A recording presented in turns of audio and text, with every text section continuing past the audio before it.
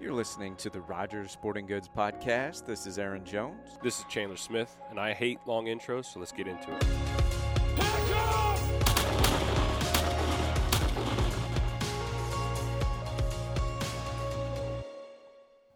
Are we officially recording? Yeah, I don't know. I have no idea where this podcast is going to go today. So we're just going to wing it. No. Pat, you got any deer on camera? I've got a couple that I've seen over the last few years, but I'm late to the game this year. So it's a little bit different because the farmer rotates. And so a lot of my sets that I put around the field, it's a lot easier to do when it's beans. Yeah, you were telling me about that. It's hard to get And he plants right up to the tree line. So it doesn't leave you any room except maybe walking. No. So I mean, I'll do some in the timber, but during the summer, it's just tough once he gets planted, it's so tough. You can't drive back there. You got to do it on foot. Exactly. And when you're trying to carry a bunch of gear and minerals and all that stuff to set up. And it's I mean, infinity it's a lot. degrees outside. Yeah. Can't have enough water. Right. So we've got Dustin Huff in here, and we were talking about how you hunt now the past couple of years from what you used to do, and you wait to go in now. So I think I'm going to use the same principle because I would, September 15th starts.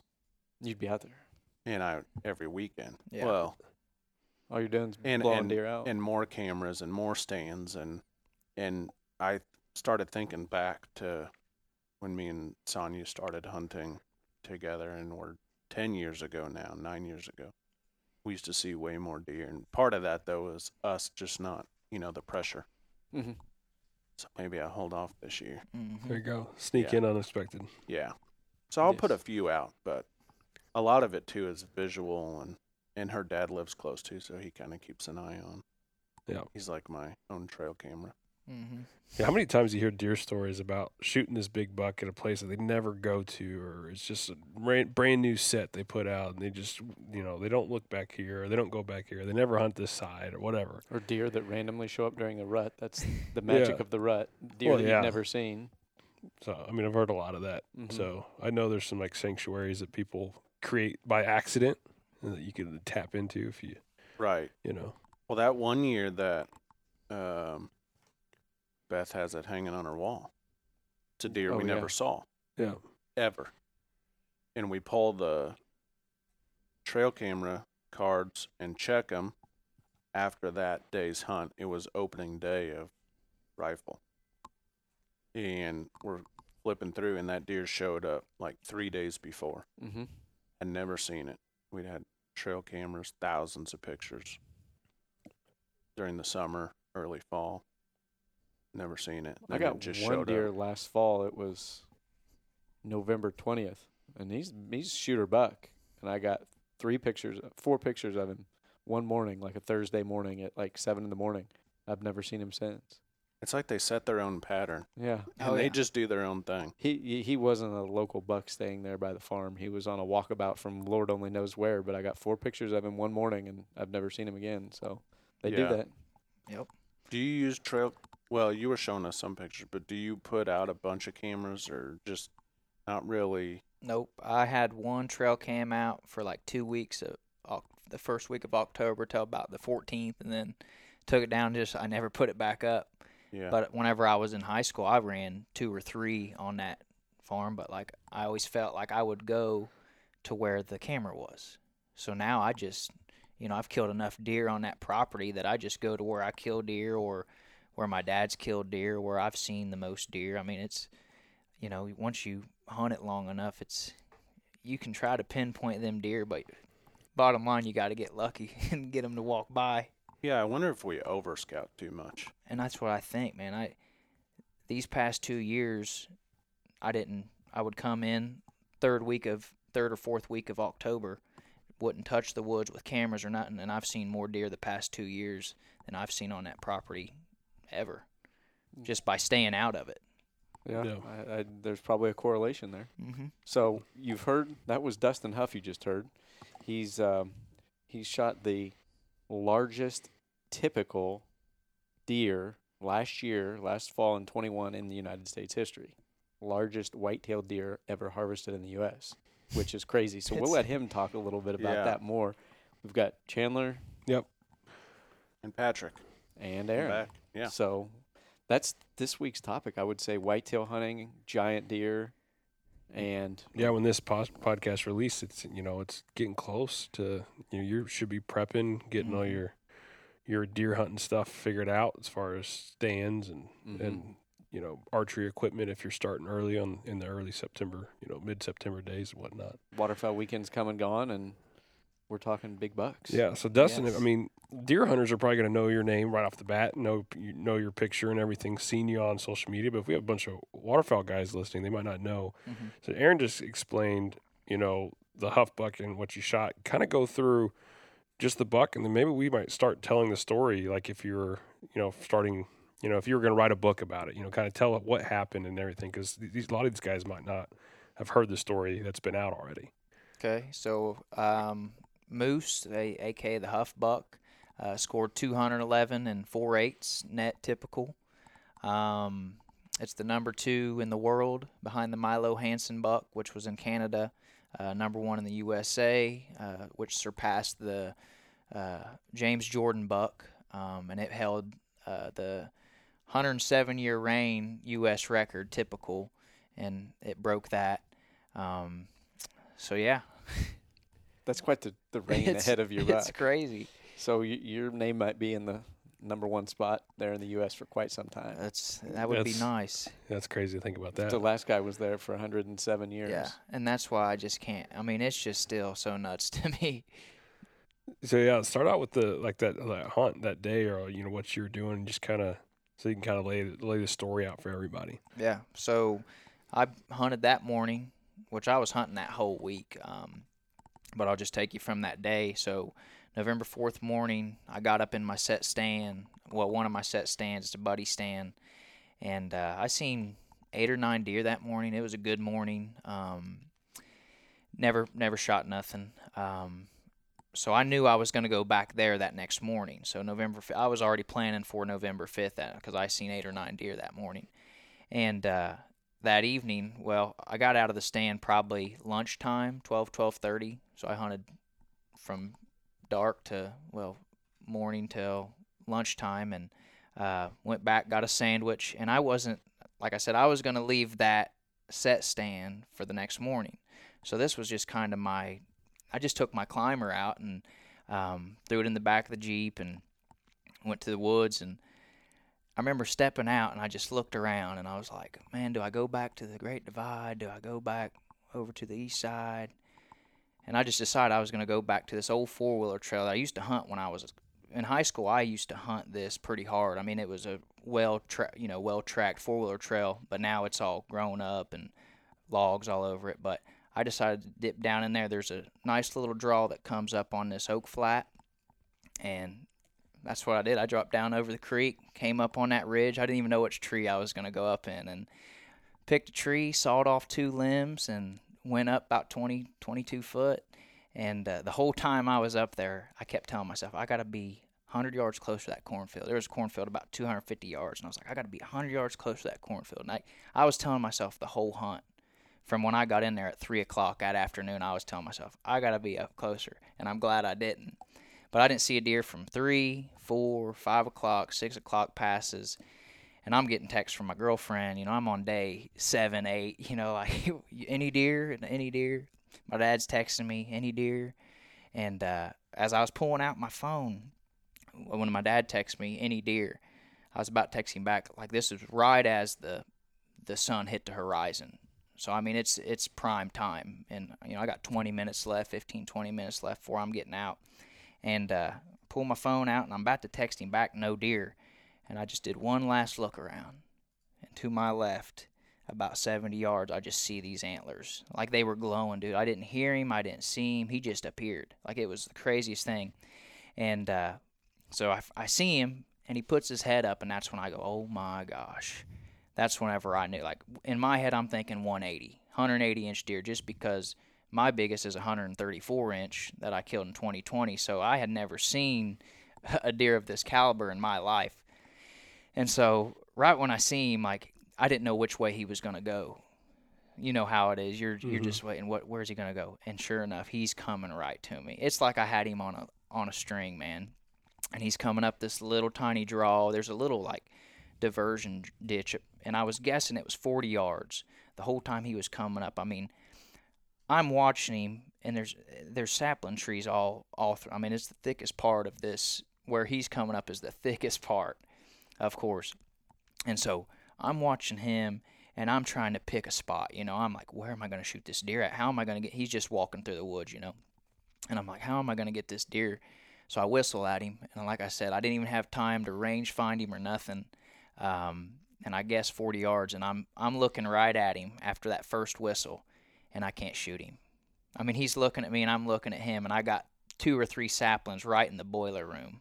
And I don't know how many seconds went in between of me looking at this deer and going, do I gut shot him? Do I try to catch a liver on the backside? You know, I got to get an arrow in this deer. And so I don't know how long that was, seconds, a minute, I don't know. But I just told myself, a lot of self-talk. I was just like, one more step, and I'm going to whistle. If he doesn't stop, he's gone. He's starting to head west now. Like, I can tell he's taking the trail and heading straight to that cornfield that I was saying.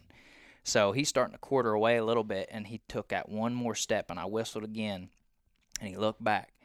But then he threw that left. Once he threw that right, he threw that left just a hair, and I had to lean to the left, and I just guessed 40 yards, put my top pin close to the top of his back, and all I heard was the smack. And I didn't even, like, there was so much adrenaline, and I felt like I blacked out. I always say it, but I'm telling you, like, it was so crazy. Like, I've shot a lot of deer, but this was just something different. Like, I didn't know where I hit him. I'm like, I know I put it right on him. And he ran about 50, 60 yards, and I'm just saying, go down, you know. And he stops, and he's looking around, and I'm, go down, and when he started flicking his tail, and that's right when I knew. I was like, yep, he's going. Started doing the dance, flopped over in the holler that he came from, and I just put my hands up. I just went, let's go. And, oh, man, it was just – and at that time I was thinking 170, 180-inch deer. Mm-hmm. But still the biggest deer. Deer of a lifetime. Yeah, the biggest deer. It's nice when you get to see him tip over. Yes, exactly. Because I probably would have been even more shook up if I wouldn't have been able to see him go down, and you know. Mm-hmm. Yeah. How are you? How was buck fever? How are you managing yourself in that tree, dude? Were you calm up until the shot? I mean, I was calm, but like, you know what I mean. Like, I was shaking, but like, I've made that shot. You know, Autopilot. I've shot. You know, I know shot placement. I know how to shoot a deer, but it's like that was different. It was just like, because if I missed that thing, you know, nobody would have believed me. Mm-hmm. Nobody would have believed me. And so yeah, there was just for 3 days. That 3 days later, I was still shaking. The adrenaline was still. I mean, it's something that I can't even explain. Like how much of adrenaline was going on. And so, anyways, I watched him fall. I called my girlfriend right after from the stand. I called my dad, called the property owner and his boys, and we all, well, my girlfriend didn't, but my dad and the property owner, his boys, we all walked up to it together and was just like. Now, at this point, did you tell him you shot a monster, or you just told him you shot a deer? Yes, I told him it was Okay. the biggest deer I said, this has to be the biggest deer taken on this property. Like, I kept saying 170, 180-inch deer. Like, I was even pushing, like, 180, how am I saying that? You know what I mean? Yeah. Like, on this farm, there's no way that there's a 180-inch deer. And so even the property owner, I think I told you earlier, he come out there and I said, man, he's got to be a high 170s or 180-inch deer. And the property owner, he goes, nah, I'd say he's high 160s. And I was like, well, I'd say he's a little bigger than that. You know, I've only had one deer scored, and that was in 2020, which was my 134-inch deer that I killed November 2nd of the 2020 year. I call it my COVID buck, named him Larry. But so that's the only thing I've had to go off of was a 134-inch deer. So this deer, I'm thinking, 180, heck, you know. Mm-hmm. Sure. Now, this is a property you grew up hunting. Yes. Okay. So it wasn't a brand new property. It wasn't something you just got permission to hunt on the day before. It was a property you'd hunted for a while, but had never seen this particular buck before, or Yep. you had. I haven't. Okay. Nope. Never So, gotten pictures of him before, nothing. nothing. So my only history with him is that 2 minutes of whenever I first saw his antlers, and then he put his head up and started coming up my ridge. That's the only history I got. My neighbors could tell you a lot more stories about him because they were, they had him on different trail cams and Lucky Buck mineral sites and So your neighbors had known about this deer for a while. yeah, for a few years. Okay. Since he was a 3.5-year-old, I think is when they started getting pictures of him. But this wasn't like people in the section. There was a rumor going around that there was a monster deer. Everybody was pretty low key about this guy. Yeah, because I had no idea. I Yeah. hunted that 2020 and that 2019 season. I had never heard about him. And he on the property next door. And you Yeah, never knew and I about had it. never even knew about him. Now you had been talking earlier about just in our conversations that he had been known to roam a little bit. Yep. So tell us a little bit about that. So right after I killed him, I think it was like a day or two later, this guy hit me up and he was like, "Hey man," it was on Facebook, and he was like, "This is gonna sound crazy, but I've been hunting that deer up here. It's almost in the next county." And I'm like, "There is no way," I said, "Well, come on." He said, "Would you mind if I come down and see him?" I still had him in the walk-in cooler before I took him to a taxidermist. And sure enough, he comes over and he goes, "That's him." He starts showing me all of his trail cam pics that he had of him, from him as a 4.5, him as a 3.5, and I mean, it's crazy. It was 8 miles away, a little over 8 miles away of where his property is. He was on like a 90 to 100 acre property, and so, but he was only getting him December, January, February, and never got him. So he was going deer hunting, during deer season, thinking he's hunting this deer.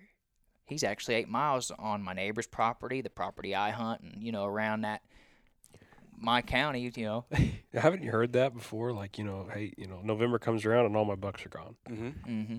It's just crazy Happens to to think. me every year. Well, Seems like it happens to everybody. and that's the thing too. I've set out trail cameras before where you get all these velvet bucks and you see them all summer long. They shed the velvet and then boom, you don't see them anymore. Same thing. I've been out deer hunting and I or friends have shot deer that we've never seen except during the rut. Well, it sounds like this guy, he had his winter grounds that when it got brutal cold, he had his own little spot he liked to go to during that December, January, February time frame. So Yep. it's crazy what deer like to do. Yeah, and that's the thing. Like, we can set trail cams out and try to pinpoint them and all this, but at the end of the day, they're going to do what a deer's going to do, and that's go wherever they want to go. And I think realistically, the only thing you can count on is nothing. Well, Just really, being in the woods. yeah, you got to be in the woods. But I think unless you're getting pictures of a deer the week you plan on hunting, that's really about it. Because if you see something in September or August that looks amazing, you may not see it come bow season. Or if you see something later in the year, it may not be around. So I couldn't tell you how many people, friends included, that have seen pictures of deer in the morning and they're like, okay, boom, I've got to go hunt that stand this evening or the next morning, and then they end up shooting it. But unless you're seeing that deer right up into game time, I mean, gosh, 8 miles away, that's crazy. We've gotten pictures of deer a couple miles away, and neighbors have too, but 8, It's crazy. Even the sheds from the year before, the 2020, when he was an 11, somebody found those sheds even farther than 8 miles away. really. Yep. Almost 9 miles. It was like 8.6, I Well, think. they're going to have a story. Yeah, so he brought those sheds to I was at the Indianapolis Expo. Did they score them? Yep. So it scored 177. They gave him a 20-inch spread, so 197 is what he was as a 4.5-year-old 11-pointer. Now, what's the spread on him now? He was 21.5. Okay, so they gave him an inch off the year before.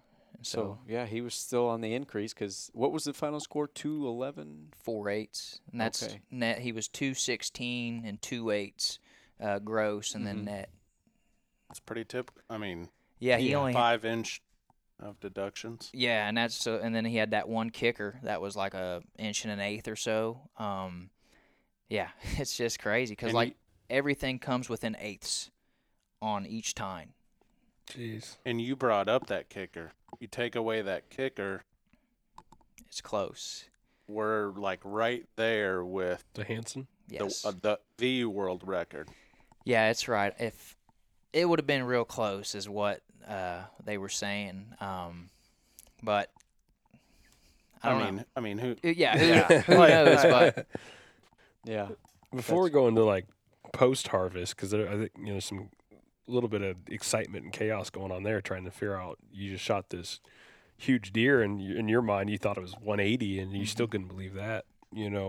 Anything about that day? Like, were you using? I think there's a product that you were using, but like you were using, I think Heat Wave yeah, heat was wave. something that you were using, and do you think that really helped potentially any scenario, or was it a calming style of a strategy, or was it a attractant style of strategy? I think it was a calming because I mean he had no idea I was even there. I mean he was just walking through the woods like nothing was wrong. Yeah. And even when I whistled at him that first time, he wasn't worried about it. It was on that second whistle when he was just kind of like, "What the heck's going on?" But yeah, it definitely covered my where. And you had good wind. You had Yeah, the I right had- wind for you. Yep, for my But- scent, but Just that Heat Wave out there, which if you don't know is a warming deer attractant or something. It's you can do what Pat, all the different flavors, I guess. Yeah, they do. Multiple. I mean, all the ones that you would want. They do the estrus. They do a scrape. yeah, which like has different deer urine on the scrape talker. Right. They do a calming, or they're That's soothing. Calm and Yeah, soothing. the mama doe is. And they do. They even do some predator style stuff. And then they do. For the guy or gal that's out there that likes their brand or they whatever, they do make a just the warming kit. they make a warming kit, which is great. It still gives you an opportunity to utilize what they've brought to the table. It's a pretty neat product, though. I mean, It is. the whole thing on the heat and Yeah. and Yeah, it's really cool to fresh. see it with the thermal camera. Yeah. and how it actually. Heats up to a reacts. deer's temperature. Yeah, I always equate it to A and it's- hand warmer, basically. Yeah, Yeah. kinda Chemically like that. activated because it's By the it's oxygen. vacuum sealed Yeah, in a don't- package, and you Yeah. open up that package and break the seal like a chemical hand warmer, and the air gets Yeah. to it and it starts getting warm. Doesn't matter how cold it is because the air temperature is gonna. Mm-hmm. Yeah. But I always equate it for someone. It's like, okay, so what are they saying? You preheat your oven and you put your raw cookie dough in there. You don't smell anything.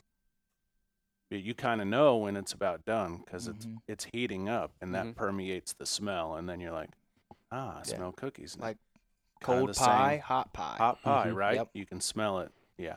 And one of the thing I wanted to, so I don't forget that I like that you brought up is, and we talked about over scouting and trail cameras and all that. And you were talking about getting used to going, well, my trail cameras are right here, so Yep. I want to set up right here. And you don't realize all these other places, and you get so zoned in on one spot instead of, the totality of your property and maybe these other areas that, you should look at or like hunting the edges. How many people have hunted, I want to be right on the edge of the cornfield.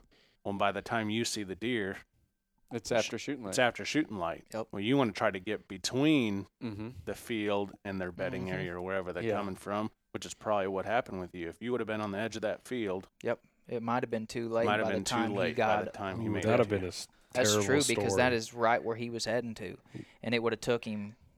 Who knows? Right, No, if you're no on one would that- believe you. You'd be like, I saw the biggest deer That's what. Yeah. after shooting light, right Oh, under my oh, stand. did you? That would be Yeah. terrible. Now, He was right under me. you said the whole time you were in the tree, you were thinking, I need to be 100 yards closer to that field. Did it ever cross your mind to actually climb down and Oh, move yeah. closer? Yeah, because I got in about 3:00 Yeah. afternoon, so I had time, but that first hour I was just, and then once 5 hit, I was like, I knew I should have 6 hit. I knew I should have been up there Oh, because yeah. I mean it's starting to get. And you hadn't seen a hadn't deer. seen a deer, and then about 6:30, 6:35 is whenever he appeared. And you don't see anything that evening. Say you don't see him, and you just took your climber. You were planning on hunting that other set that The next morning. You might have never Yep. known.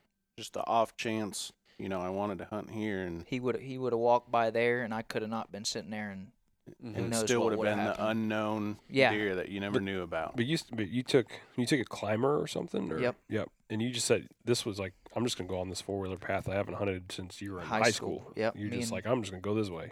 Yep, it was a good evening, and that it's on the west side of the farm, and I usually leave that part. Since Mhm. high school, I've just left that for the deer, and then I hunt that east side, or I go to the north side of the farm across the hog barns, and then there's a bunch of fingers through the fields, and I'll hunt on that other side. But I usually leave that because I said it's pretty thick back there, Mm-hmm.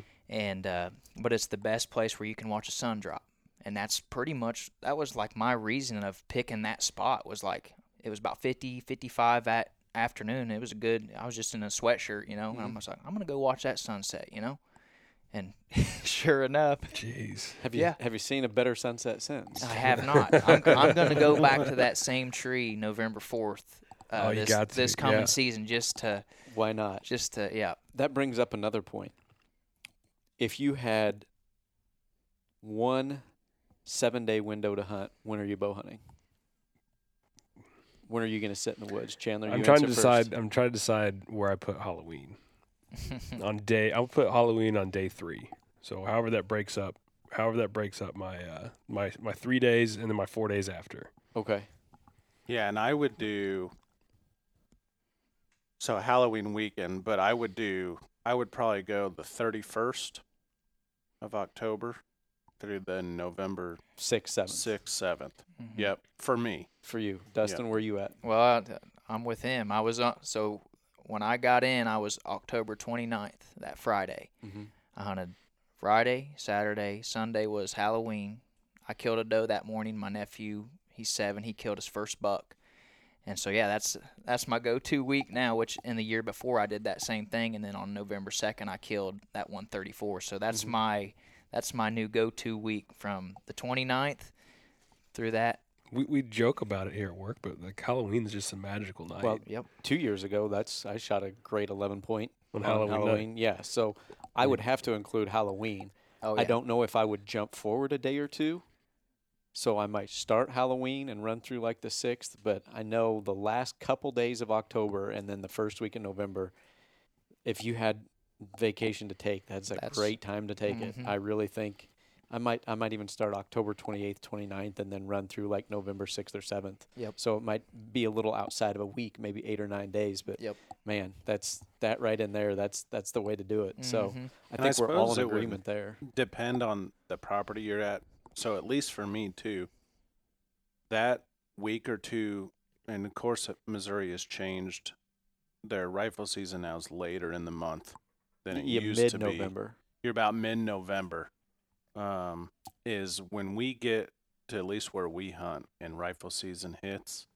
After that opening weekend, it is tough It is on tough. our property. Now, one thing So that's I have, why I like the I have earlier. Mhm. found in Missouri though, the weekend after Thanksgiving can be good too because Yes. it's given deer a couple weeks to chill out, and I have found that a lot of times those does that don't get bred that first rut, that's when they're going to cycle. Sometimes you'll get some young does to cycle that last weekend of November, first weekend of Mhm. December that were born in June. Sometimes if they were early deer born, they might cycle then, but Mhm. I don't know. I'm still banking my vacation on that first week of November. Oh yeah. Yeah. The biggest deer I've ever seen or had the not always the biggest, but the most deer in the action has been Halloween weekend. So I always want to make sure I'm out there. Mhm. And for us now, at least at the store, being off Sunday, Monday, so if it's that 2 days that, I got to be out there Yeah. somewhere. That's when I see the most chasing, and I see the most or different bucks that week. Sure. Bucks that I've never seen, or Mm-hmm. just multiple bucks. Yeah, because I think a lot of times too, you start getting into the Missouri gun season, you're starting to hit some of the lockdown of the rut, Mm-hmm. and I know that you have to contend with the youth rifle season now for that prime time. Missouri has that youth rifle season, which is usually right around Halloween, so a lot of big deer go down that Mhm. weekend. So it's kind of a mixed bag. I have my own set of thoughts on that, but it is what it is. Mm-hmm. Yeah. Do you have, so like you talked about, this place that you went that you haven't hunted forever, just kind of on the whim, but I mean, does each person have a crazy stand that they've set up, or or like in the middle of the season, you're like, man, I want to hunt right here. And it's just something out of the blue and weird that you've, like for me, I been watching deer all year, and you start patterning them, and they keep crossing right there at the road, because the farm where we hunt is split with the road that goes between it, and the easiest path is timber to timber, and they cross the road right there. I kept watching them over and over, and I'm like, I'm gonna put a stand right there. And I've probably told you guys this, but I hung a stand on lunch 5 yards off the road. I mean, I'm on the just off the ditch, and shot one with my bow that evening. So it's just kind of a wild stand that, it's like no one would have thought about hunting on the road. You were telling me about that at Mexican the other night, and you said you can turn and wave to the cars driving by. I do. I mean, if they happen to look up, I try not to hunt it too much when I'm rifle hunting, because it's kind of weird, and I'm in orange, and then they really see me. Yeah. But, I just you start patterning deer, and I'm hunting on the other side of the field, and I just kept watching them all day. Yeah. So I'm like, I got to be over every there. deer crossed right there. You're thinking about, I want a doe for the freezer, so guess what? So I grabbed a hang on, put it up, and oddly enough, the deer I shot, so it was a buck. It was, okay size for me. I was excited. We were talking about getting excited. Mm-hmm. And I did, but it happened to be on the other side, and we all have text, me and the wife and then the brother-in-law, and it had passed them, and I hear Sonya rattling and grunting, and I pull up my binos, and I can see it running through the field on their side of the farm, way far away, but it's coming to cross the road. And as it gets to the road, they slow down because they want to see what's going on. Most deer do before they actually cross. I pull out my rattling antlers and, and he just strutted down the gravel road and walked right underneath me. It was done and over with. And that's another thing. You bring up another good point, talking about getting excited. I think in the past 15 years or so, there's been a lot of stigma put on, well, if you don't shoot a deer XYZ scoring points and this big or this old, that, what are you doing out there? And a lot of shaming on social media, especially for people who shoot maybe like a 115 or 120. And I think you just mentioned a good point, getting excited. To me, if you see a buck that walks by you and you get all jacked up and you're shaking and you're excited, I don't care if it's 95 inches. I don't care if it's 195 inches. If it gets you jacked up, shoot that thing. Yeah, I don't care if it's a doe. I still get all jacked up shooting a doe. I get I can see deer all around me, and I'm fine. But as soon as I'm like, you know what, I may shoot that doe, I start getting all jacked up. That heart starts beating a little bit. Yeah, as soon as I make the decision, man, I'm all jacked up. I love shooting deer. I've sat in plenty sets. I've filmed a little bit out of a tree and stuff. You sit around and you stare at deer all day, and then all of a sudden it's like click, hey, you're gonna take one. You're like, and then just a different thing happens. Mm-hmm. I try to tell myself that, especially when I know, okay, I want to take a doe now, and we're beyond. Because sometimes you take a doe and it's like, well, especially during the rut or something, that's probably not a great time to take a doe, but if you want to, that's great. Mm-hmm. But so I always tell myself before I go, all right, if I see a doe tonight, I'm shooting it. Yep. That way I know going in, because I got to psych myself up and get ready. That way when it happens, and I'm pretty calm during I get excited when I see him. Whether it's a doe or a buck, and I know I'm going to shoot. And then I calm myself down, and I'm rock solid. But once that arrow flies or I pull the trigger, I'm gone. Don't know what happened. I'm like, I don't know. I don't know where I hit it. I don't know where it ran. It felt like a good shot. Yeah. But did I hit it? I didn't see my arrow. Sure. Like how many times you release perfect, and you're just like, yeah, I thought I hit it like right in the boiler and it runs room. 150 yards, and you're like, oh my gosh. And then and then you go, retrieve it, and you're like, I hit it right where I wanted to. Mm-hmm. It just ran a little bit farther that time. And turkey hunting, I know you do. And you're talking about, are you a stand guy only, or climbers, or ground blinds, or? I do. So I got lock-ons, I got buddy stands, then I use my climber mostly. I feel like I always go find different trees a lot. So that, me going to that spot was like out of the blue, but it's not out of the blue for me to go, I'm going to take my climber out and go to the and just find a brand new tree, and saw off saplings around, cut me some lanes, and go up. So I've done that many times, but I've hunted out of some ground blinds every now and again. You do it a lot, obviously, with turkey hunting, but I didn't know if you did it during deer season ever. Yeah, the one I shot in Halloween 2 years ago was ground blinds. Where I hunt out in Kansas were a lot of field edges and stuff, but they're way off the beaten path. So we'll have the Gotcha. blinds out starting, mid-August. So they're sitting there. They're plenty of time. We put them in the same spots where they've been year after year. The deer are kind of accustomed to them where they're at. But I would say ladder stands and ground blinds is pretty much what I'm at. Just because a lot of the hang-ons. Well, one, they're small. Two, I'm not a huge fan of just strapping straps to a tree. I don't like to really use screw-in steps personally. Yep. Climbers, I've got one. I just don't use it enough because you got to find the opportunistic tree. And it seems like even with hang-ons, a lot of the properties I hunt, there's just a lot of not really good, straight, decent trees. They're either huge where you're going to need 3 ratchet straps to get around the thing, or they're just not a great tree. But a ladder stand, it doesn't matter if it's the perfect tree or not. You can kind of situate those in there. And, again, blinds, I feel like you don't get winded near as much in a blind, obviously. And so you can get away with a little bit more. You can, as far as scent and or movement and snacks. I'm a big fan of snacks. Yes. So I feel like I can get away snacks with in the woods. more in a ground blind. Yeah. So I don't know. Yeah, I'll bring a cream pie sandwich or a cookie or something, but it's super cold. Oh yeah. So then when I go to get it, it's rock solid. That's the best Yep. though. Yeah. I'm like, well, now it's an ice cream sandwich. And of course, I don't know about you guys, but during like the rut or like when you were out, I like to sit all day. Yep. My only problem is I never take enough food, so I'm like, okay, I got my lunch packed, and by 8:30 my lunch is gone. Yep. And I'm like, That's exactly right. yeah. all right. You've We're had not your even- breakfast and lunch. Yeah, we're not even to 10 o'clock yet. Yeah. Yes. Yeah. That's why I'm usually getting out at noon, going and getting a sandwich, and then coming back about Yeah. 2:30. Well, see, and that brings me to another point. The best deer I've shot and some of my friends have shot have been between 10 a.m. and 2 p.m. Yeah. So during the rut, not only do I like to sit all day, but like I go into like hyper focus 10 to 2. Yeah. Because I've shot multiple bucks between 10 and 2. I've had some friends that I've been setting with them filming. Shot one at like 12:03. Like I don't know. What are your thoughts on deer movement in the middle Yeah. Oh, of the day? I've definitely seen that as well.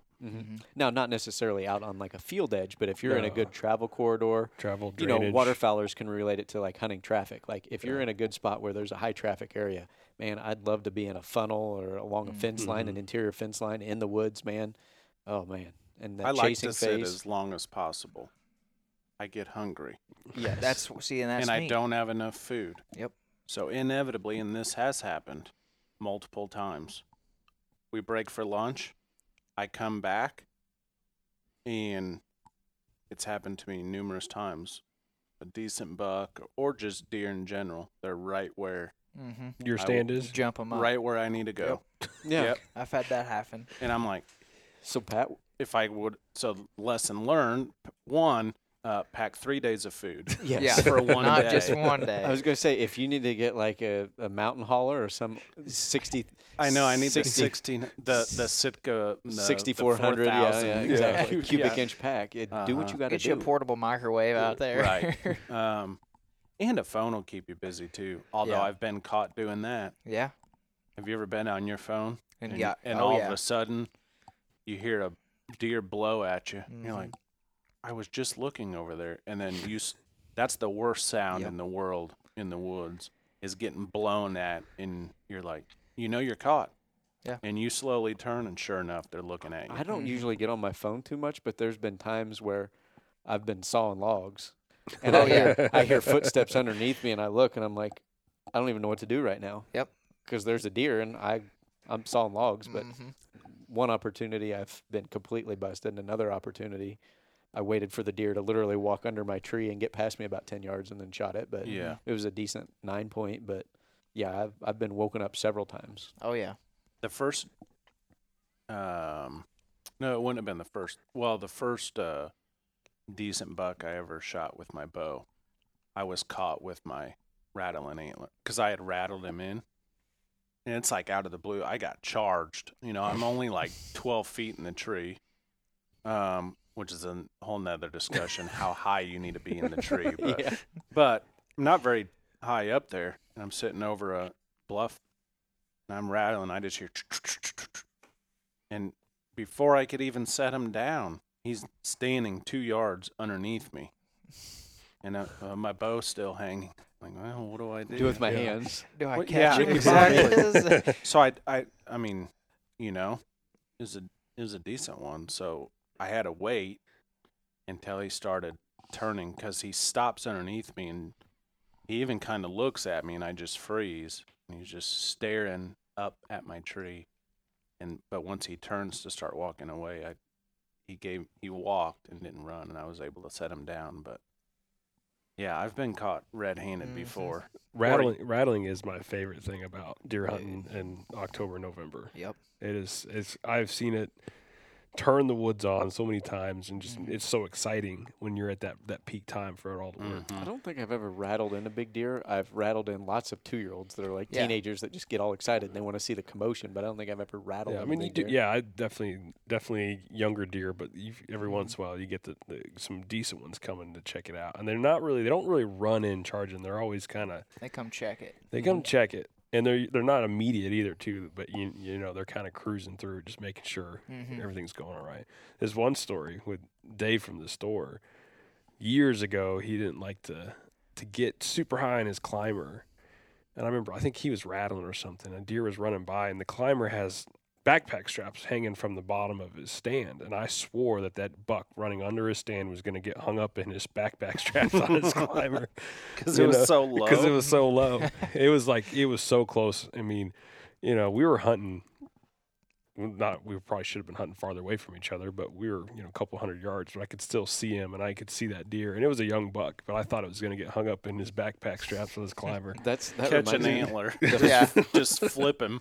Choke him out. Yeah. The first time I used a climber, I'd tried it out and got the basic idea in a tree in a backyard, but the first time I ever took it out into the woods and used it, I strapped it to a tree, and I'm like, okay, I got the hang of this. I've climbed a few feet before. I know what I'm doing, so I get all situated. I got my bow strapped in and my backpack and everything on a pull-up line, and I start climbing, and I'm like, all right, I'd say this is probably pretty good. My stand's leveled out now. I'm good. I feel comfortable. I pull everything up, and it starts to get daylight, and I'm about 9 feet off the ground. I'm like, all right. Yeah. Wow.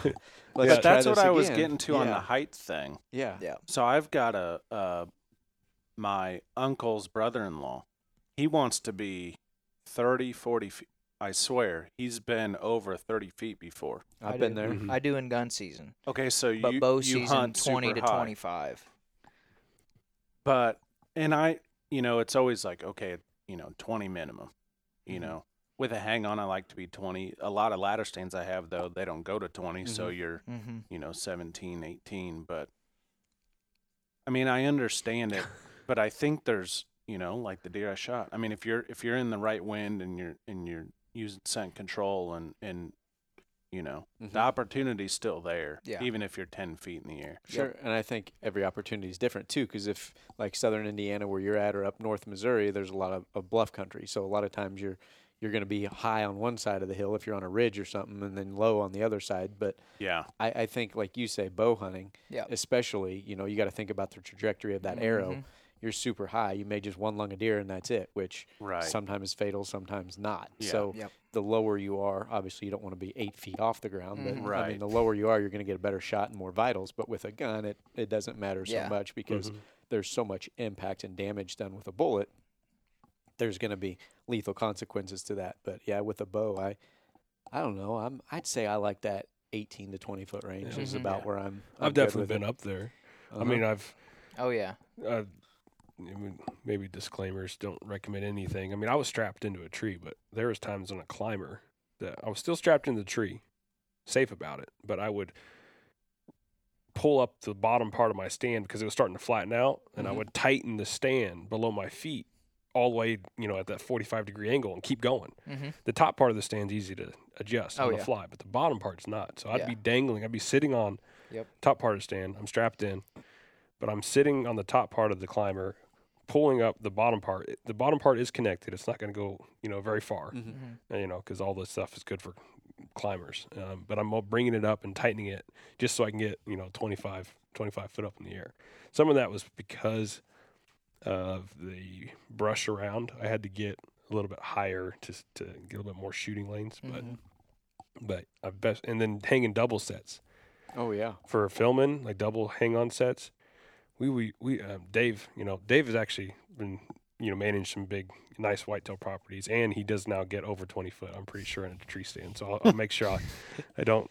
That was just years ago. He was getting 12 foot off the ground, but now he's Sure. up there. But I think Dave was talking about some of the double sets we used to hang, and it was a 20 foot quick stick, another Ameristep 4 foot section, then a hang on, and then another 4 foot section, and then the top filmer stand was up above that.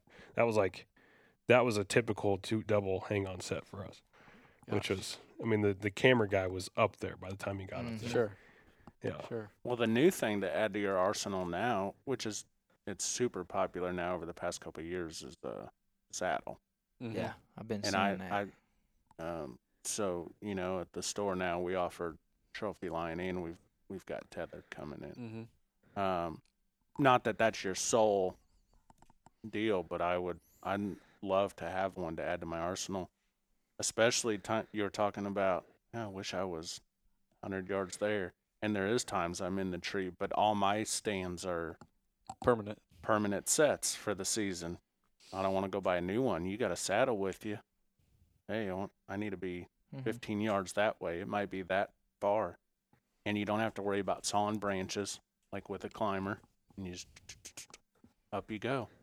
Or great for public land hunters. Yeah. It's super lightweight. Your saddle, which is few pounds, Yeah. and then just set of sticks. Yeah.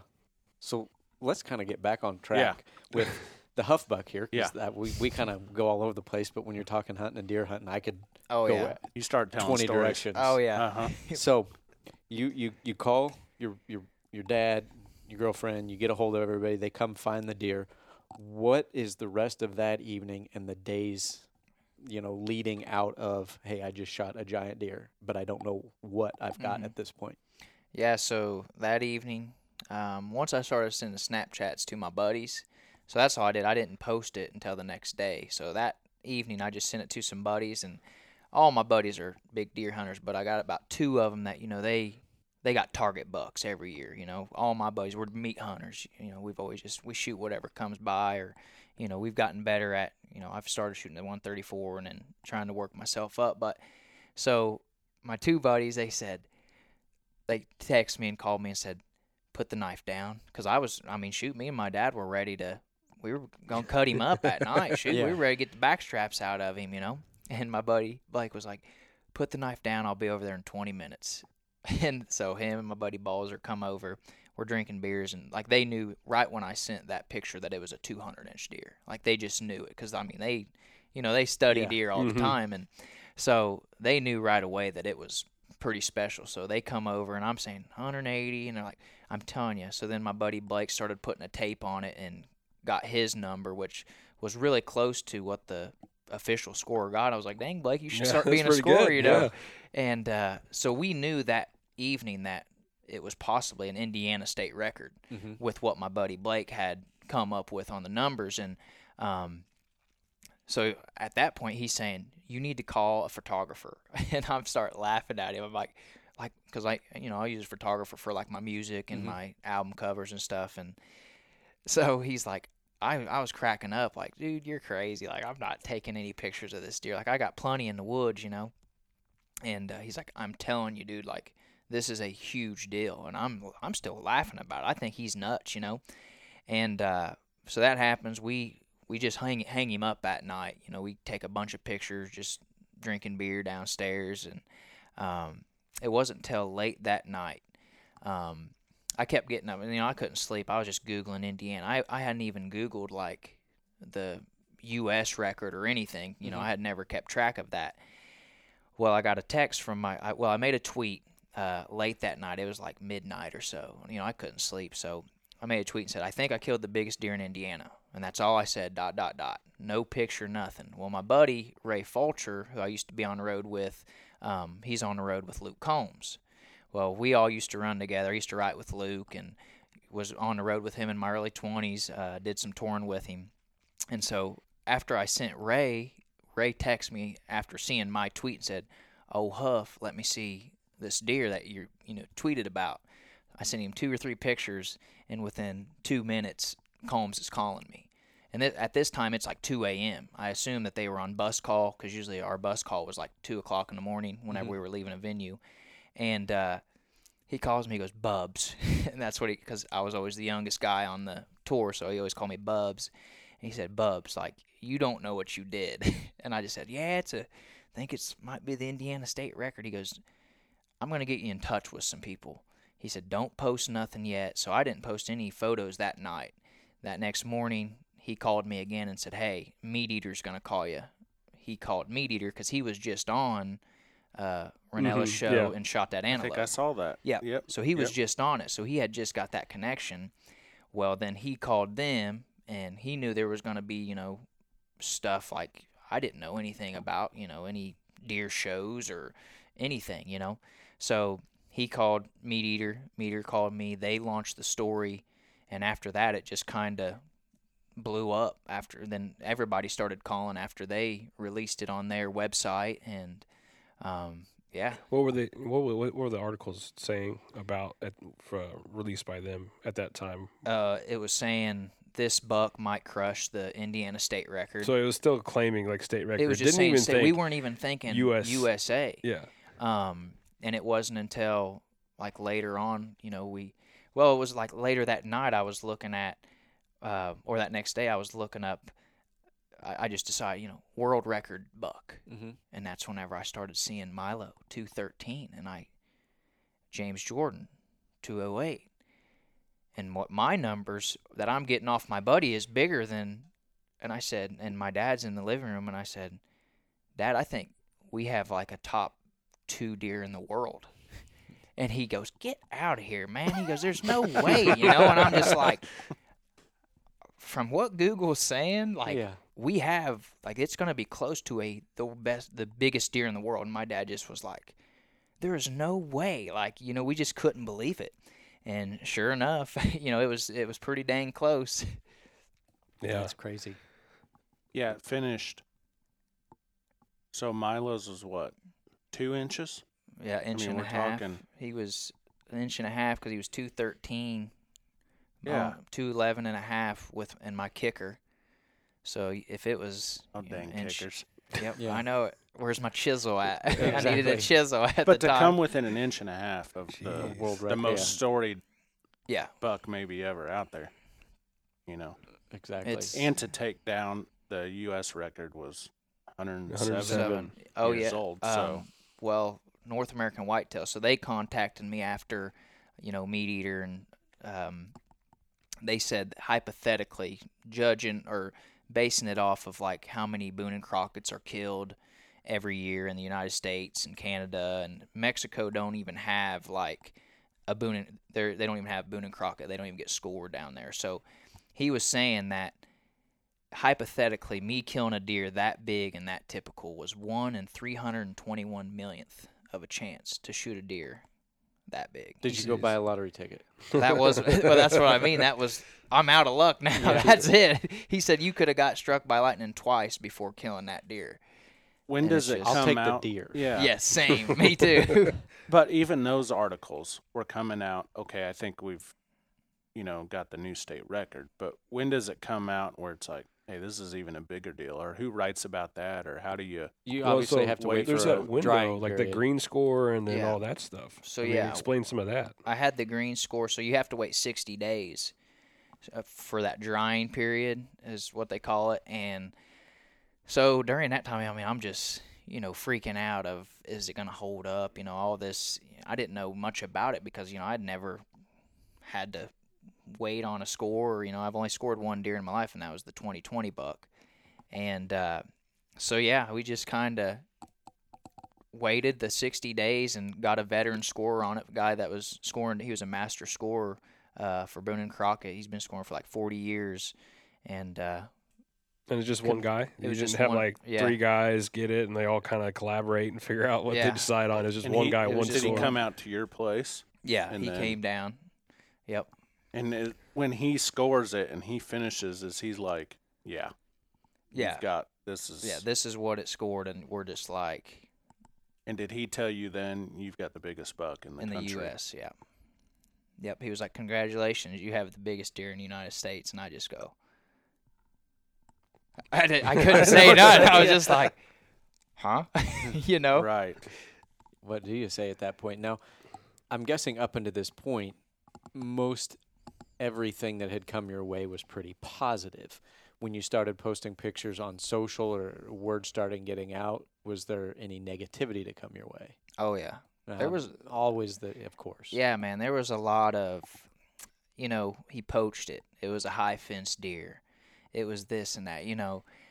There was people calling into DNR saying, "Oh, there's no way that this guy killed this deer here," and blah blah blah. And Did they come visit you, oh, DNR? 2 times. Oh yeah, I had. Really? my Oh yeah. gosh. So it was a big thing. But so there's that, and then there's just people talking. Well, he used a crossbow, so it don't count, or just stuff like that.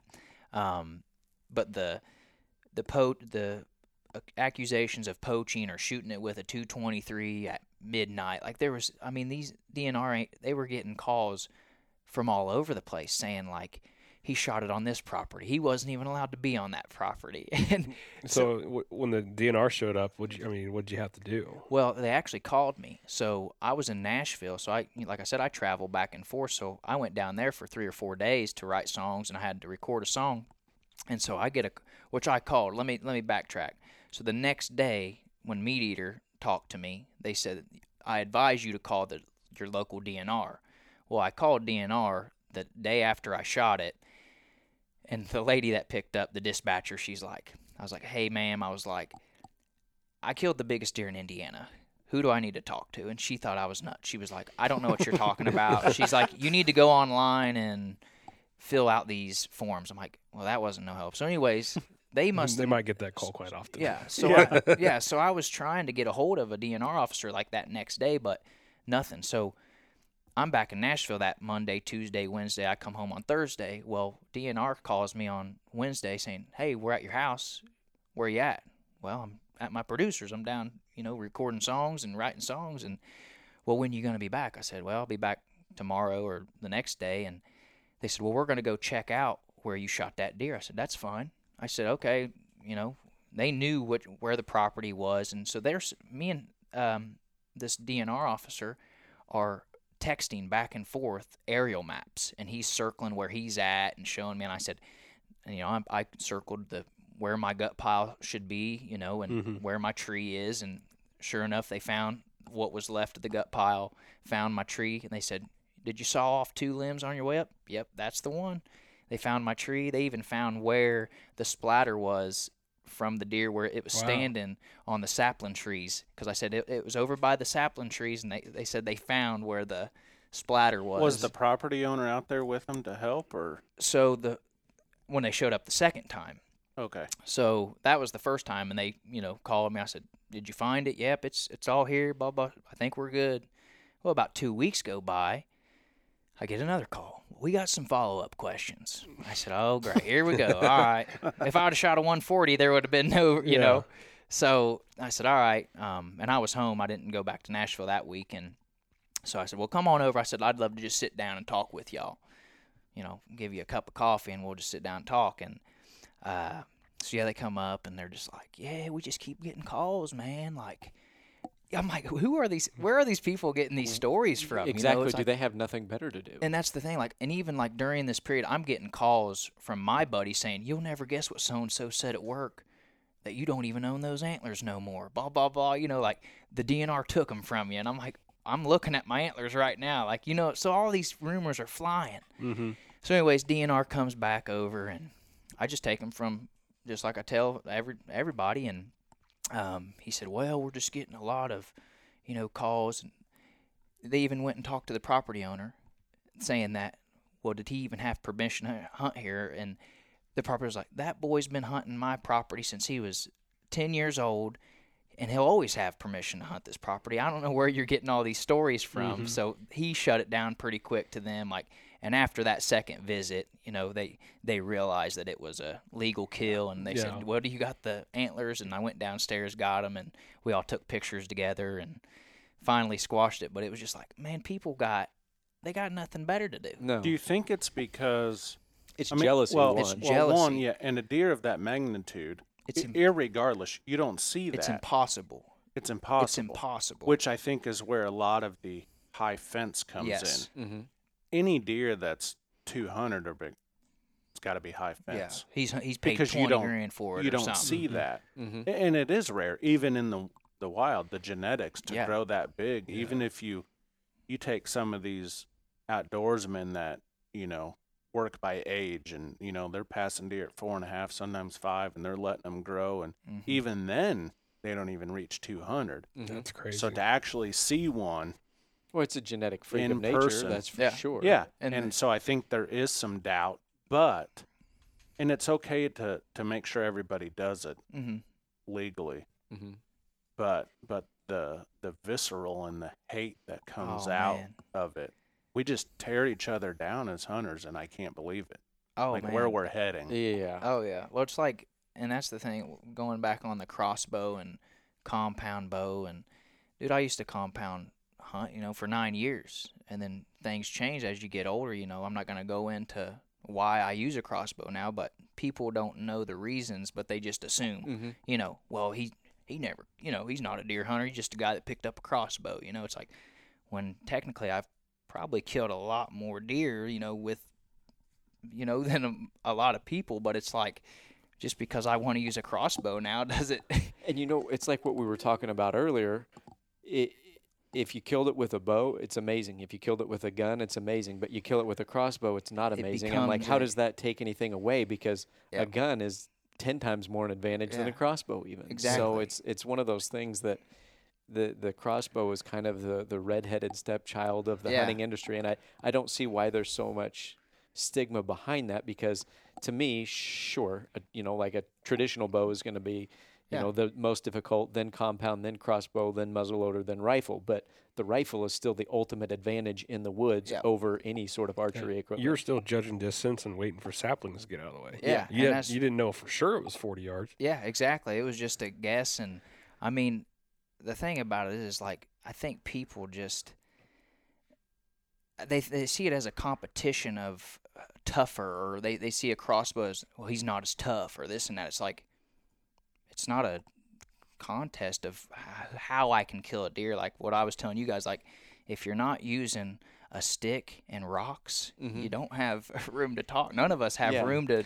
You still had to take your To- climber in, Yeah. play the wind, Mhm. do Yeah. everything else anybody else would Yeah. do. Exactly. You got the deer within 40 yards. Yep. I mean, that's I an say- accomplishment in itself. Yeah, any legal means of Yeah. taking a whitetail, if it gets you out in the woods and that's what you want to use, If it's putting Yeah. meat in by the all freezer, means it's- do yeah. it. Yeah. Because I'm all for more hunters, and maybe you're not a compound shooter, and not you, but in general, Yep. if you're not a compound shooter, but a crossbow gets you out there to enjoy The early wildlife, season, and Mm-hmm. get out there and do it. Yep. I'm all for it. Yep. And just spread the joy and get people out there. But there's a lot of good that came from it too. oh yeah, and that's I the mean, thing. Like, I never really focus on the negative, because there's a lot more people that come up and congratulate and say, man, congratulations, this is awesome. Like, people will, when I go do these shows, like, people drive 5-6 hours just to come see this deer. It's just, so it's cool to get those people to come out and just, they share their stories, I share my story, Mm-hmm. and it's just deer hunters talking, man, and that's what I love. Well, I think a lot of people too. Most people are never going to see the Milo Hansen buck. So the fact that they have a chance, since you're in the Midwest, to see what the biggest deer, ever taken in the U.S. even looks like, and to, that it's only an inch and a half off the all-time world record. I mean, it's the closest thing they're ever going to see. Yep. What's it Right. like to even hold a deer over 200 inches, Mm-hmm. especially a typical at that? Yeah. Holy smokes! Yep. Yeah. It's not a non-typical that looks like a rose bush and crazy stuff Mhm. going everywhere, Right. which realistically, when they've got tines and stuff going everywhere, it doesn't take a huge rack. It's just it's a gross mass amount of points. Yeah. Mhm. But to get a typical frame where everything is so symmetrical, I mean, that's Yeah, Yeah.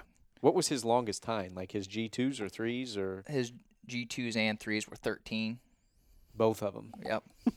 So, gosh. Just a picket fence. Yeah. Yeah, you're talking 52 Like- inches in 4 times Yeah, right so we there. and then dropped down to about 9, and then the 3.5 on the G5s, and then he had 28, 27 main beams. Are you serious? Yeah, 28, 28. 27. And his biggest circumference on his base or his main beam, Mm-hmm. almost 7 inches. Get out of here. So his base was like 5 and some change, like Mhm. 5.5, close to 6. But his biggest mass was that almost 7 on that each side of the main beam. Yeah, the mass, you can make up a lot of Sure. inches. That Mhm. mass, because you see a lot of deer that are Mm-hmm. giant in their own, realm, but that mass to get the, Yep. and having the inside spread and just all those other variables, it's all got to come together. Here's another like whenever I've been talking to people about scoring deer and stuff, like the Boone and Crockett system, and on my deer, like the G2s, G3s, like the circumference of them, of the tines that don't get any like credit. Mm-hmm. They got over 4.5 inches of mass. So just he in held his mat. all the way through. And I think that goes back to what you were talking about earlier. He's a 5.5-year-old deer. You sent his teeth in. You got him aged. I don't know. Mhm. Was that here or was that Yeah. might have been at lunch or something? But again, that's how you know you start getting to those mature deer over 4.5 because they start carrying that mass out through the entire rack. Yep. Because up until 4.5, any extra calories consumed and energy goes into building that skeletal frame in that body. And then once the body is fully mature, then all the extra goods go to the antlers. So Mhm. Yeah. that's just crazy. 28-inch main beam. Oh yeah, he had almost 48 inches of mass all the way through. Well, like, the G2s and G3s, 52 inches just hmm in 4 times. Yep. That's- And I was talking to some people, and they said water displacement. If they took mine and Milo's and dunked it in water, just because of how thick the tines run it through, Mhm. that mine would beat his. Just because if you take the whole rack into consideration of mass through the tines, through Yeah. everything, would Is Boone and Crockett going to adopt the water displacement? You would think Come that on, they would guys, what are have. we You would waiting think on? they'd have like a scanner or like a laser yeah. scanner that would scan every part of that. Yes. Maybe in the future, who knows? But water displacement. yeah, like dropping. I like the, it. Yeah, I know exactly know, what you're and- talking about, but and that's that's interesting. what people were saying. They're like, just because of the mass that carries through the tines, they didn't get any credit. But shoot, they're as thick as some main beams on a Mhm. mature Yeah. deer. Yeah. Yeah. I wish we had it in front of us to look at I know. today. I wish. I I can't wish I wait could have to put it on see the it. plane with you. Yeah. Just set it right in the. But people can come and see it. Yep. Oh yeah. When? That's a good That's segue. Let's talk about that. Yeah. So August 20th at Rogers Sporting Goods, we're doing our whitetail weekend. That's only about a week and a half away from when this From podcast when is this airing. is- Yeah, And Dustin will be there Yep. with the Huff Buck. and he's going to And- play some songs too. Because what else do you do in your spare time? You kept talking about Yeah, Nashville. we like Yeah. we were talking Yeah, about deer never- for so long. We I haven't got to know. what he. But you're going to be able to see that deer in person. Yes. Yep. So you've got to, I mean, there's a lot of stuff going on that day, but to be able to see a record deer like that in person and Yeah. not a picture, it's totally different. You have to. I tell everybody, pictures don't do it justice. hmm You have to put your hands on it and just see it because it's Mhm. crazy. Yes. It'll Yeah. be cool to see. I'm excited. Oh, absolutely. hmm And you're getting a lot of notoriety on that. But what you should get some notoriety on is your job you do in Nashville. Singer songwriter. Yeah. Yep. Yep. Yeah. And how long have you been doing that? You talked earlier that you used to tour with Luke Combs, and Yep. you've opened for.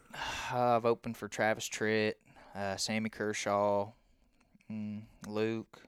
There's been some others. But yeah, I've been doing that since I was 19 years old, 20 years old, so 8-9 years. Mhm. I've just been traveling and, writing songs. And I put out my own songs and write songs for other people in Nashville. And, yep. And you're going to play that weekend, hopefully, some. Oh, yeah, I'm going to bring my guitar and Oh yeah. Awesome. pick 5 or 6 That'll be songs great. and show the deer off. And No, it'll be a good time. So Oh, yeah. looking it up Should chat. on people. whatever Spotify, whatever you use, they just type it in Dustin Huff. Yep, Dustin Huff, and you can find me on Spotify, Apple Music, anywhere where you stream or buy music, it'll be there. Yeah. So this is going out in August. Is there anything upcoming for you? Yeah, You can what's- talk about What's or the not? future that you can tell people that's not a secret? So I have 3 songs recorded. I recorded them a couple months back. They're going to be released this August. 3-song EP. I think it's going to be a good one. Awesome. I'm excited about it. Yeah. Yeah. Mhm. Yeah, we were saying outdoors country music, they go hand in hand. This is a perfect deal for Big you. deer and 6 strings. That's Yeah. right. Yeah. And it's been great getting to know you today and just the story and just a phenomenal. Yeah, it's been I awesome. love it. Sharing hunting stories anyways. Mhm. Well, and Gets it's- me excited. We were out I in know. the woods. All we were I out in think the woods about- today checking Yeah, stuff we put a out. trail camera We out put a today. trail camera out. We're like, hey, welcome, Dustin. You want to go set up some trail cameras? I'll be perfectly honest. Dustin approved. You Yep. He did. It was Dustin approved. He did Yeah. find a trail. He- So Yes. So there's a guaranteed wall hanger going to be captured on this camera. yeah. No, what I was talking Yep. about is we've been talking about, Waterfowl Weekend is come and gone now when this airs, but I am all jacked up talking about deer hunting right now. And you started talking about those cool October days Oh, and the man. leaves Well, the shade- changing and the 50 degrees, man. Yep. And then walking outside. I'm getting goosebumps talking Oh, about it. yeah. Literally, this is That's all. ridiculous. It's all I think about, man. It's I'm literally getting goosebumps Being in that right now shade talking today, about it. putting that trail camera up, it was like, oh, this is kind of nice. It was. It It wasn't was even that fun. hot. It was. It was limited time out there, but yeah, checking the fence row, seeing Yeah. all The the bean deer. field Yeah. Deer over there. coming right through here. Yeah, Yeah. let's get one right here. Yeah. for sure. Mhm. No, it's So- been a great time. I'm going to have to today, get the bow hanging out and out. shoot this weekend. So recap though, not waterfowl, whitetail weekend, Yeah, August 20th. yeah, He's gonna be here. yeah. He'll be there. Performance, the Huff Buck, all that cool All stuff. that. You can Yep. come meet him, talk to him, I'm here show all him deer day. pics. Oh yeah. Yeah. Yep. The cool thing too is, right? He's in the record book. You too can get in the record yeah. book. Yep. how do we do will that? have. How? We're gonna have. I'll tell you. We're But gonna wait, have- there's more. But wait, there's more. We're gonna have a team of 5 official scorers that can score your sheds or mounts if you have them. Whitetail, if you have a mule deer and you want to get that scored because it's the same scoring system, bring that up too. And What's that cost? That's free. Yeah, we did that in 2019 or 2019. Yeah, 2019. Yeah. 2019, and it was Yeah. a blast, and we had So a way much better fun. turnout. People brought And how much giant fun it is deer. to see everybody's Mhm. deer Yeah. too. Yeah. It doesn't matter, big or small. Exactly. I want to see them all. Yep. So Yeah. make sure you stop in and check them in. That's from the scoring will be from 10. The last deer you can drop off to get scored will be at 2. If it makes Pope and Young or Boone and Crockett, they can get that sent off for you if you would like to be put in the book. So that's super cool too. Yeah. Mhm. And we got tons of giveaways, and we're gonna have, of course, it's Rogers Sporting Goods, so food truck. we're gonna have food truck and we're gonna have sales and Mhm. all sorts of stuff. I mean, it's Yeah. just gonna be a phenomenal day. And then, So, that afternoon, Dustin's going to play some songs. well, Yeah, yeah, it'll be great. I'll check his deer out, play country Play some music country songs, music. and Yeah. tell deer stories. Yeah. Oh yeah. I mean, if nothing else, that's worth it right That there. sounds like a Exactly. good Saturday to Oh, me. yeah. That's That's right. gonna It's be gonna be a great. good Yep. time. No, So I can't along with wait. that, oh, it's gonna be a blast. Yeah. Along with that is the Whitetail World Championship, and I gotta Yes. hit So that, yep, which we talked about today. Mhm. So starting August 1st through September 15th this year, you can sign up for the Whitetail World Championship. Huge deer contest. Biggest buck killed in the lower 48 archery contest. Compound or crossbow. crossbow. August 1st through September 15th is the sign up, and then the competition will start September 15th through January 31st. Different states have different Yeah, within your season. legal So, hunting within your legal hunting. season. And there'll be some links we'll put up on our website. I think we have one All as the well, rules. and you can find all the rules. The big one is, is your age, 19 years and older Yep. Mhm. to no high, enter. no But, high fence. What's the and winner get? big grand prize, $5,000 to first place, but we pay out the top 5 spots. Mhm. And I can't stress this enough. Don't be afraid to check in your deer. If you enter the contest, $25 for a chance at $5,000, and you kill something, and you're like, I don't know if it's big enough. Check it in. There were some guys last year that would have finished in the top 5 that didn't choose to check in their deer Because they didn't think it was going to be big. enough. Yeah. Yep. Mhm. Isaac White, reigning champion out of Kansas last year. And then the previous 4 years was Evan O'Brien. Yeah. And he came in he second. finished second. Yeah. He's got. He's been Yeah. killing some He's- big he's deer. got- that- So those guys are ready to defend some of them titles, but that's a great event too. $25. You can sign up $25. online, Yep. and it's 5K, 5 to the winner, Yeah, and a free mount. and you get a free And a mount trophy. and a trophy. Mhm. You can tell your And buddies and all show them every sorts time of- they Yep. come over. Yeah, it's a great contest. Yeah. Yeah, so make sure you get in on that too. And if you want to hear more about it too, and our Whitetail Weekend, and you stop by and you want to Yep. chat with us, we'll tell you more about it in person as well. But Yeah. You can say hi to Pat. He'll talk to you. I love talking. Yes. You don't say. You don't say. This is my jam right here. We Yeah. just chat all day. Oh yeah. So So, But no. Dustin, I Yeah. appreciate you coming on. Oh, man. Yep. It's been a good time. I Oh, appreciate y'all. I feel like having we me, could man. go on for a whole nother part Oh two. yeah. If I didn't have to catch a plane, Oh, I we would. could- yeah. I'd be sitting talking deer hunting all night. well, down the road as season gets going, Oh, we yeah. might be back, and Yep. we'll have to catch up with you and One, see one how it's last going. thing, though. Moose. You called it Moose. I was Yep. wondering why you got that name. Because that when I first saw him, when I first saw the antlers, that's all I thought in my head was, what is a moose doing in Indiana. In Indiana? That's all I was thinking was moose. You know. Well, and a couple of the pictures you've shown me on your phone, the antlers look ridiculous in proportion to the deer. They Mhm. really do, especially head on or from behind or whatever. It Yeah. just He they just- look It's that big. ridiculously wide. It's that big, folks. I Yeah, mean, it and just looks that's ridiculous. like when he was walking through the woods, like it looked so unnatural just because he was so huge. Like he looks like a cartoon. Like it's it's crazy. Mm-hmm. So yeah, can't if- wait to see it in person. Oh, yeah. Yep. If anybody is within, like Dustin said, 5 hours, I mean, it's Yep. worth Yes. driving not only for the sales, but to see the buck and Mhm. whatever. It'll be a good time. So Yeah. Yep. I can't wait.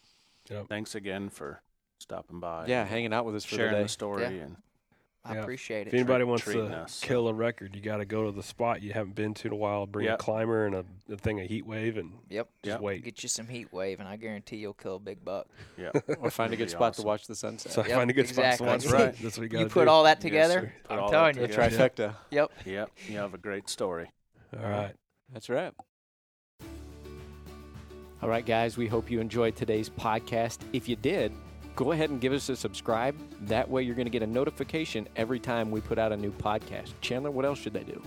Go to our social media pages and give us a like on Facebook, Instagram, or YouTube. Get us subscribed to YouTube channel. We do product reviews there, and then giveaways is a great part of our social media as well. And then we just want to thank you guys for what you guys do and support us so we can do stuff like this. So thank you.